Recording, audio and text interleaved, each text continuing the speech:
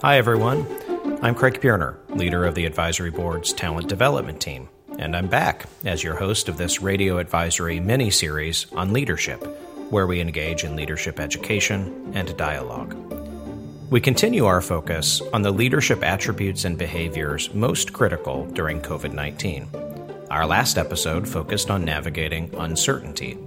Today, we turn our attention to emotional resilience.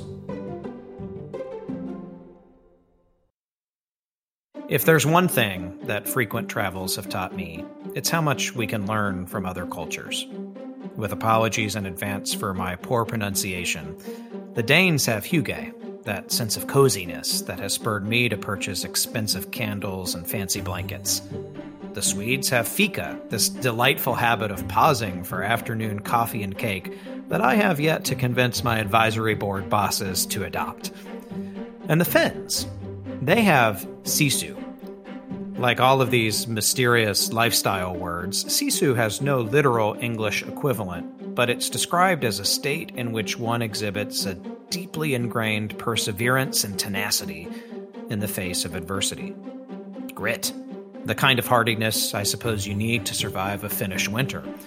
Sisu is part of the Finnish soul, essential to the national character. Healthcare professionals face a unique set of stressors. Healthcare places a premium on clinical and technical responsibilities. Patients expect care that is highly precise and safe. And then simultaneously, healthcare places a premium on interpersonal engagement. Patients also expect care that is people-focused. And this core tension of the healthcare job, be smart and also have heart, is exacerbated by another set of stressors, like life or death consequences, emotionally charged participants, ethical dilemmas, physically dependent charges, and expectation of perfection. And now, a pandemic, with its attendant concerns around personal and familial safety, equipment and budget scarcity, and community health. All of this got me thinking, how might resilience be as integral to the soul of healthcare leaders as sisu is to the Finns? For some leadership education and dialogue on this subject, I'm going to give my colleague Dr. Bill Lina a call today. Dr. Lina is an advisory board leadership development expert. He's a physician board certified in family medicine who practiced and held physician leadership positions in Florida and North Carolina. He worked with payer organizations, and then he joined the advisory board, where for the past 15 years, he's worked with leadership teams with a particular focus on engaging clinicians around data and performance improvement. Bill is a former Peace Corps volunteer in Nepal, and he also founded and supports a primary care clinic in Haiti with his wife, Mintu. I'll be focusing my conversation with Bill today on stress. Hey, Bill, it's great to have you on the program. Hi, Craig. It's good to be here. How's it going with quarantine and everything? I'm lucky. I'm here in Florida, and the weather's been fantastic. But it's a challenge just like it is for everybody. But I still have to admit I feel pretty blessed. All right. Well, we're recording while it's absolutely pouring outside in Chicago, so count me jealous of your Florida sunshine. Well, Bill, in your role as a leader development consultant, you spend a lot of time on the front lines working with clinician leaders. And so on this topic of resilience today, if we think about part of resilience as being sheer grit, get up, go to work, push through trying circumstances to deliver results, it seems to me that our healthcare workforce has displayed that in spades in recent weeks. It's really inspiring. It is, Craig. From the blinking lights in New York City and the rainbows and windows, they're so well-deserved. When you see people clapping as healthcare workers change their shifts, it's a proud moment at many different levels. Well-deserved. But what concerns me is more from a resilience perspective. It's not a failure to perform, go and get the job done. It's the stressful conditions in which the job is done and how COVID has exacerbated that. That's a really useful distinction. this difference between getting the job done and how we're getting it done. So let's focus more on that stress then, Bill. What do you see causing healthcare leaders the most stress during COVID-19?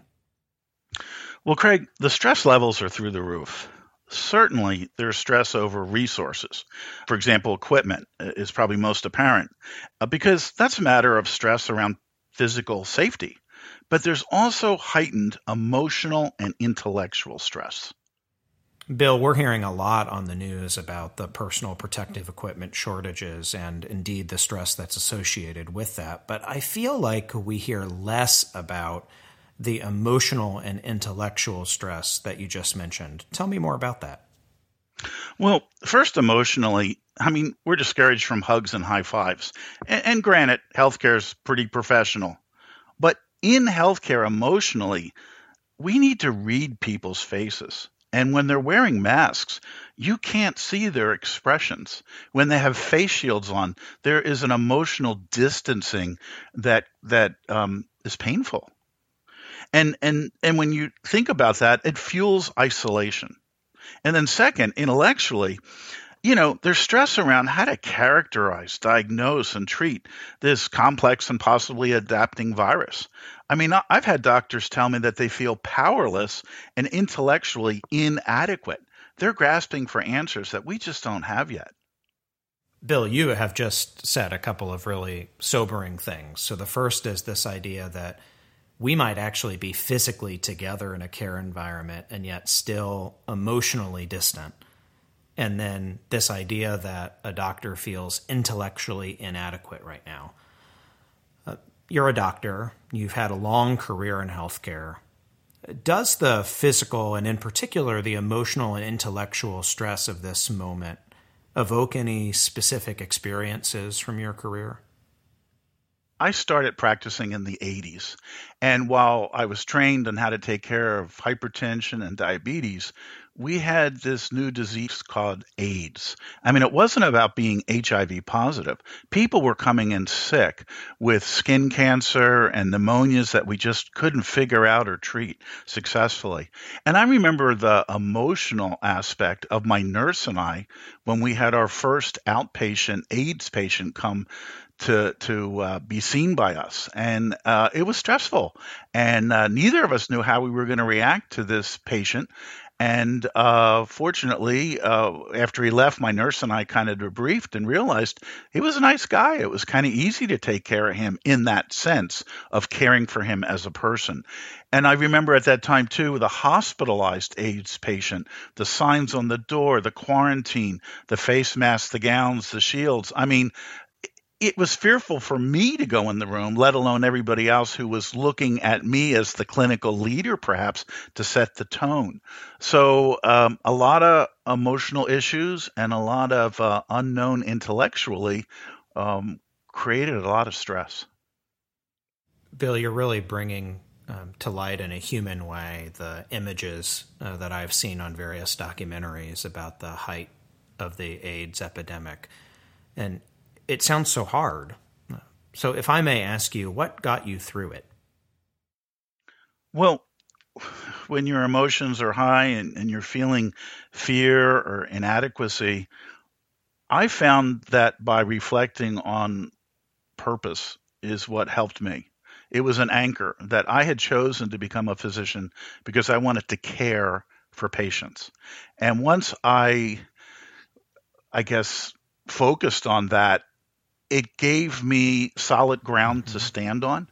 And did you find that you were fairly readily able to focus on purpose when dealing with those stressors, or did you have to dig pretty deep to get there?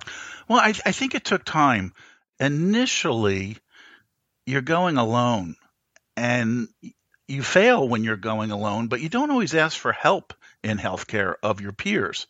And I think I found over time, as you began to discuss with other clinicians and with other folks, that digging deep was really collaborative.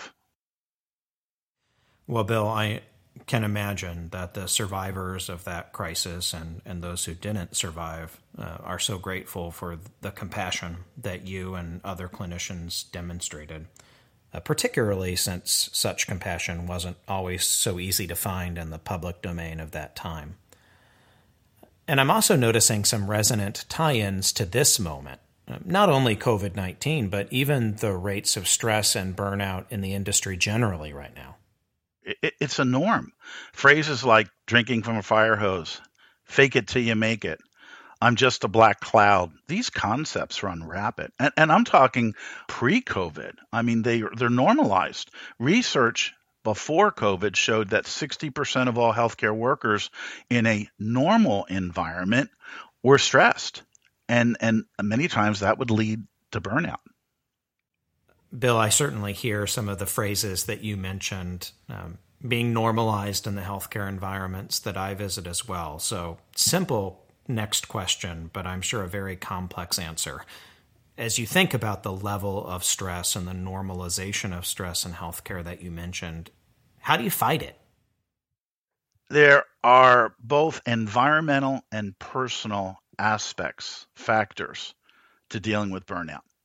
And in the environmental, I'm really talking about the efficiency in a medical practice, the work milieu and such. But when it comes to the personal, how we must take care of ourselves, I can tell you that we're not trained very well in how to do that. We meaning physicians aren't trained very well, clinicians? Physicians particularly in their training are perhaps less prepared than some of our nursing colleagues who work a little bit more in teams than solo. So maybe that's just a personal observation. I don't know if research holds that true, but I would suggest that all healthcare workers are always giving to others, and a lot of times they're the last one they give to. So let's focus today on this idea of taking care of ourselves. Even that has so many facets to it. There's diet, exercise, meditation. In your experience, where would you advise that a leader start? Well, I would say you have to start by noticing your own stress. And you have to notice how you act and behave when you're stressed out. I'm struck by the word you chose there. You have to notice. What do you mean by that? The tricky thing is that in a stress response, we have a couple types of response. Physiologically, when the amygdala is seeing stress, it triggers stress hormones. And those hormones immediately give you a fast heart rate and rapid breathing and sweaty palms and flushed skin. But at the same time, what I think is important about noticing is your cognitive response to stress. This too is instinctual. It's very reflexive. It's very fast.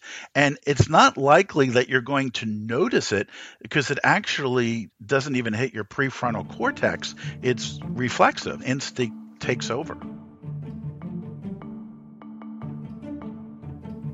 And instinct takes over.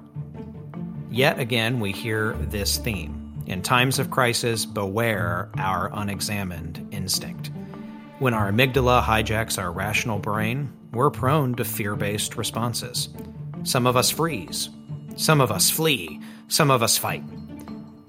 I'll reiterate here the advice we've provided in our leadership series to date. To put your logical brain back in charge, label how you're feeling. In the language Bill used in our conversation, notice. And then ask yourself, why am I here? What am I doing? Why am I doing it? Bill talked about this as finding your purpose. What these things allow you to do is move from reaction, that is, unexamined instinct, to response.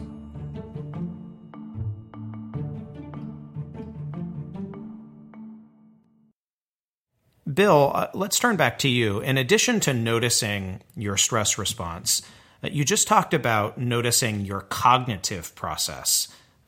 By that, do you mean how we cope with stress? Yeah. Leaders have many different coping mechanisms, and unfortunately, some are actually maladaptive. They might be what we call blind spots. So when you have a cognitive response to stress, that's a reflex, that's a blind spot. And to that extent, that we need to be more aware of it. Otherwise, people just see it as who we are, and they don't know that we're necessarily stressed. Bill, as you talk about blind spots, I'm reminded of a close friend of mine. She was getting really worked up about something, and I casually said to her, "You're doing that thing where you get all wound up," and she screamed at me, "That's just who I am, Craig." She did not take well to my, let's say, noticing her maladaptive coping mechanism very kindly, Bill. That's why we leadership facilitators have a career.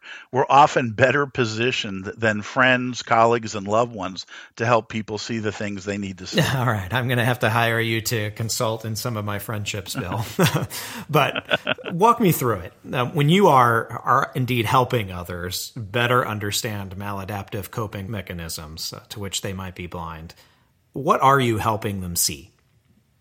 Well, our research suggests 4 different categories of maladaptive stress reactions. There's the complainer, there's the procrastinator, there's the worrier, and the 4th, the self-doubter. Okay. This sounds really fun, Bill. Help me understand each one of these types. Well, let's take the complainer. He or she, when they're stressed out, are really quick to fire off a text, an email, maybe leave you that choice voicemail, maybe like your friend did. And then there's the procrastinator. Their stress response might to just watch more of Tiger King rather than working through the situation. Bill, maladaptive responses. I cannot possibly fathom Tiger King as a stress-reducing experience. Okay. So you said there were 4, complainer, procrastinator. Tell us about the other 2. The other 2 is the worrier. And I have to admit, my wife, God love her, when she's stressed out, I've come to realize that she'll start to obsess on something. And the newsletter she wanted to get out in October was delivered in April. And so the worrier will put perfection in the way of the good. And then there's the self-doubter, which is different. They're concerned that the response they gave wasn't the right one. 4 different maladaptive responses that really a leader needs to be self-aware of and will help him or her with others. So, Bill, in you talking about those 4 types, I'm getting the sense, to be simple about it, not everyone stresses the same way. Exactly. Which one are you? Well, Craig, I am a little ashamed to admit this, but I'm definitely in the minority. 20% of us respond as a complainer. Give me an example of some of your whiny tendencies. Well, you've known over the last year a number of IT challenges. I think you probably could add up the text messages that I would send you in the middle of the night. Yeah, as I look over those text messages, Bill, well, they're about 80% moaning and groaning, so good self-awareness here. You know me pretty well. Which one do you think I am? I suspect you may be a worrier, someone that really wants perfect to get in the way of the good. I guess my perfectionism is more obvious than it seems. Well, we've had a real breakthrough here, Bill. So I was right. Now that we have this self-awareness, let's talk about how we can use these insights to our benefit. In all seriousness, for those listening, why understand the maladaptive coping mechanisms to which we're the most prone? Why is that an important part of resilience? Well, as humans, we choose the path of least resistance. So in a sense, reflexes serve us.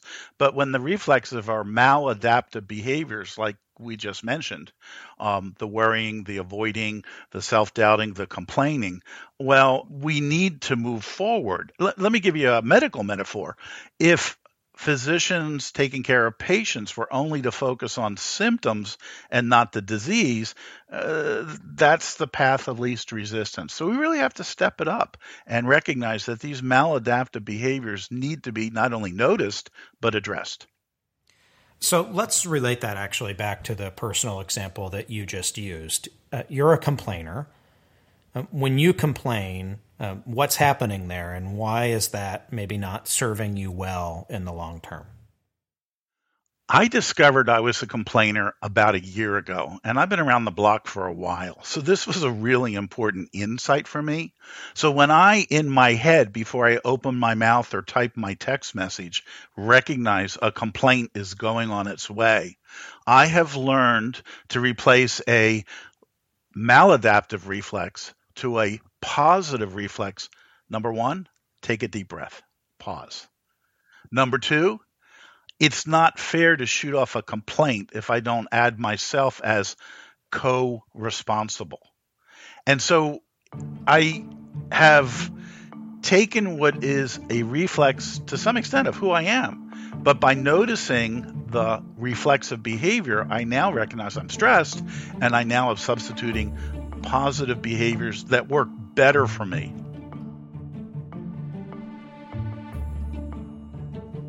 Jokes about complaining and obsessing aside, Bill's story here is telling. Indeed, as a leader, you can cope more consciously and thus more productively with stress. As Bill suggested, aim to develop awareness of your go-to coping strategy and then pick new actions that disarm some of those more maladaptive go-tos. Let's use the stress types that Bill mentioned to explore this a little further. If you're a complainer, like Bill, do things that give you a more objective view of your stressor. You might also want to try blame balancing. That is, identify a small action of your own that contributed to the problem. And check your language if you're a complainer. Be mindful about a tendency to hyperbolize. If you're a worrier, find ways to disengage from your stressor and take a break. Tiger King jokes aside here, find the thing that distracts you, gives you a good belly laugh, and pauses your perseverating. And then you might also try giving yourself some time limits. Commit to working on the thing that causes you stress for a fixed amount of time, and then move on to something else. If you're a procrastinator, lean into the stressor, gently. Chunk your situation down into more digestible pieces, or reward yourself after completing a segment of the work. And then if you're a self-doubter, try to show yourself some more compassion. Combat each piece of negative self-talk with something positive, and find someone to give you the proverbial second opinion. Usually someone else will see some things other than you that contributed to what's causing you stress. With any one of these stress responses, remember, you are not alone. Everyone suffers from stress responses that aren't always helpful. I'll never forget actress Viola Davis. The night she won her first Academy Award, told ABC News that she still suffered from self-doubt.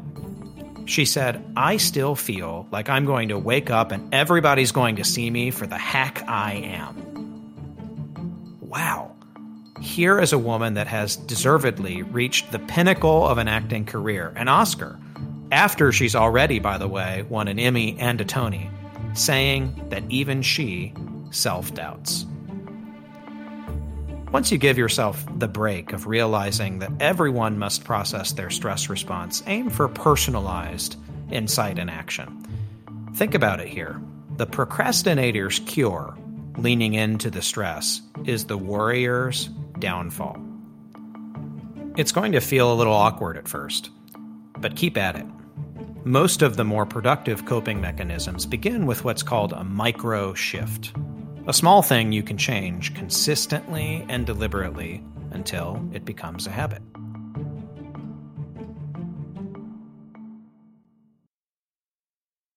So far in our conversation, we've been really personal about this. We've spoken about how knowledge of our own reactions and coping mechanisms helps us be more resilient as an individual. And that kind of self-awareness is certainly essential to leadership, but I'd now like your insights on the leadership of others. How does this idea of more consciously managing our stress translate to team members? When you take the leadership role, you need to know the people that you lead. You need to hopefully understand their stress responses, and it can create a positive reciprocal effect. For example, if you're a worrier and you're obsessively wondering why somebody's not responding to an email request you sent, it may be helpful to consider that their stress response might be procrastination, avoidance. I see. So taking a moment to process your own stress tendency as well as that of your colleague will aid both of you. Let me make sure I understand the example you shared. If I, the worrier, know my colleague's tendency to procrastinate under stress, I'm a lot less likely to dwell on why my colleague hasn't responded, worried about if it's something I said, for instance. Do I have that right? Right. Perfect. And this is a realization might also allow you to consider ways to diminish stress for your coworker. Oh, can you give an example of that? Well, you might in that original email have put too much in it. So you really might take that request into smaller pieces, and it might be something that could be addressed by the self-doubter in a more reasonable way. So you could do that in the original design of the email, smaller pieces, or you could actually follow up the email with a call that just says, hey, there was a lot in that email. How about we start talking about it? Now I'd like to add a complicating layer. So, Bill, leaders at all functions are working in particular cultures. And so what do you suggest a leader do when the productive response to stress is countercultural in his or her organization? I'll share with you an example from a group of physicians with whom I worked. They had gone through a stress analysis. Many of them had determined that as worriers, they needed to take breaks from their stressors, one of the things you recommended earlier. And then they said to me, but Craig, this, referring to their institution, just isn't a place where you take breaks, you grind through. And that was such a telling moment because the right leadership behavior, take a break from your stressor, was countercultural. That group of doctors didn't feel authorized to start that new habit in the particular culture in which they were functioning. And nothing was going to change until we broke that down. So how have you seen leaders start to break that down in your experience? That's a really great example, Craig. First thought is you, the leader who is looking to build a healthier environment, need to give permission for some new behaviors. One of those could be first that people sort of have a stress buddy. If two people are committed when they're stressed to have an accountable colleague, coworker, who's willing to take a break with them to be able to deal with the stress, the behavior, the response, that is a whole new behavior. And it's not really different from people who exercise with a friend. Yeah, a lot more likely to do my morning run if I do it with a buddy, aren't I? Exactly. And so that helps change culture.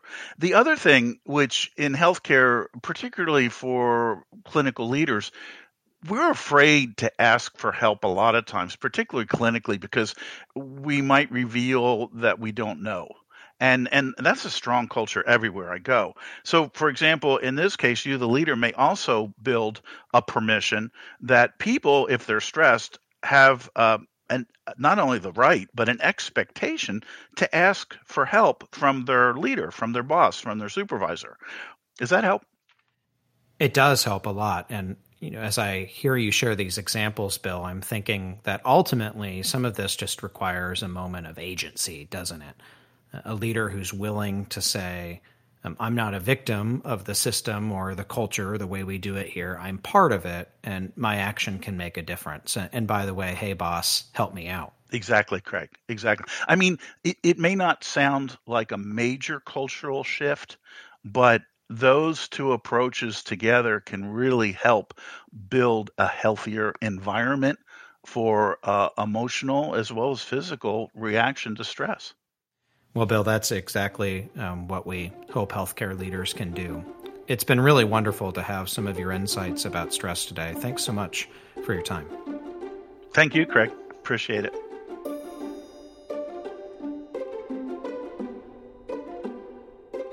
In late 2019, the National Institutes of Medicine released a 312-page report, Taking Action Against Clinician Burnout, a systems approach to professional well-being.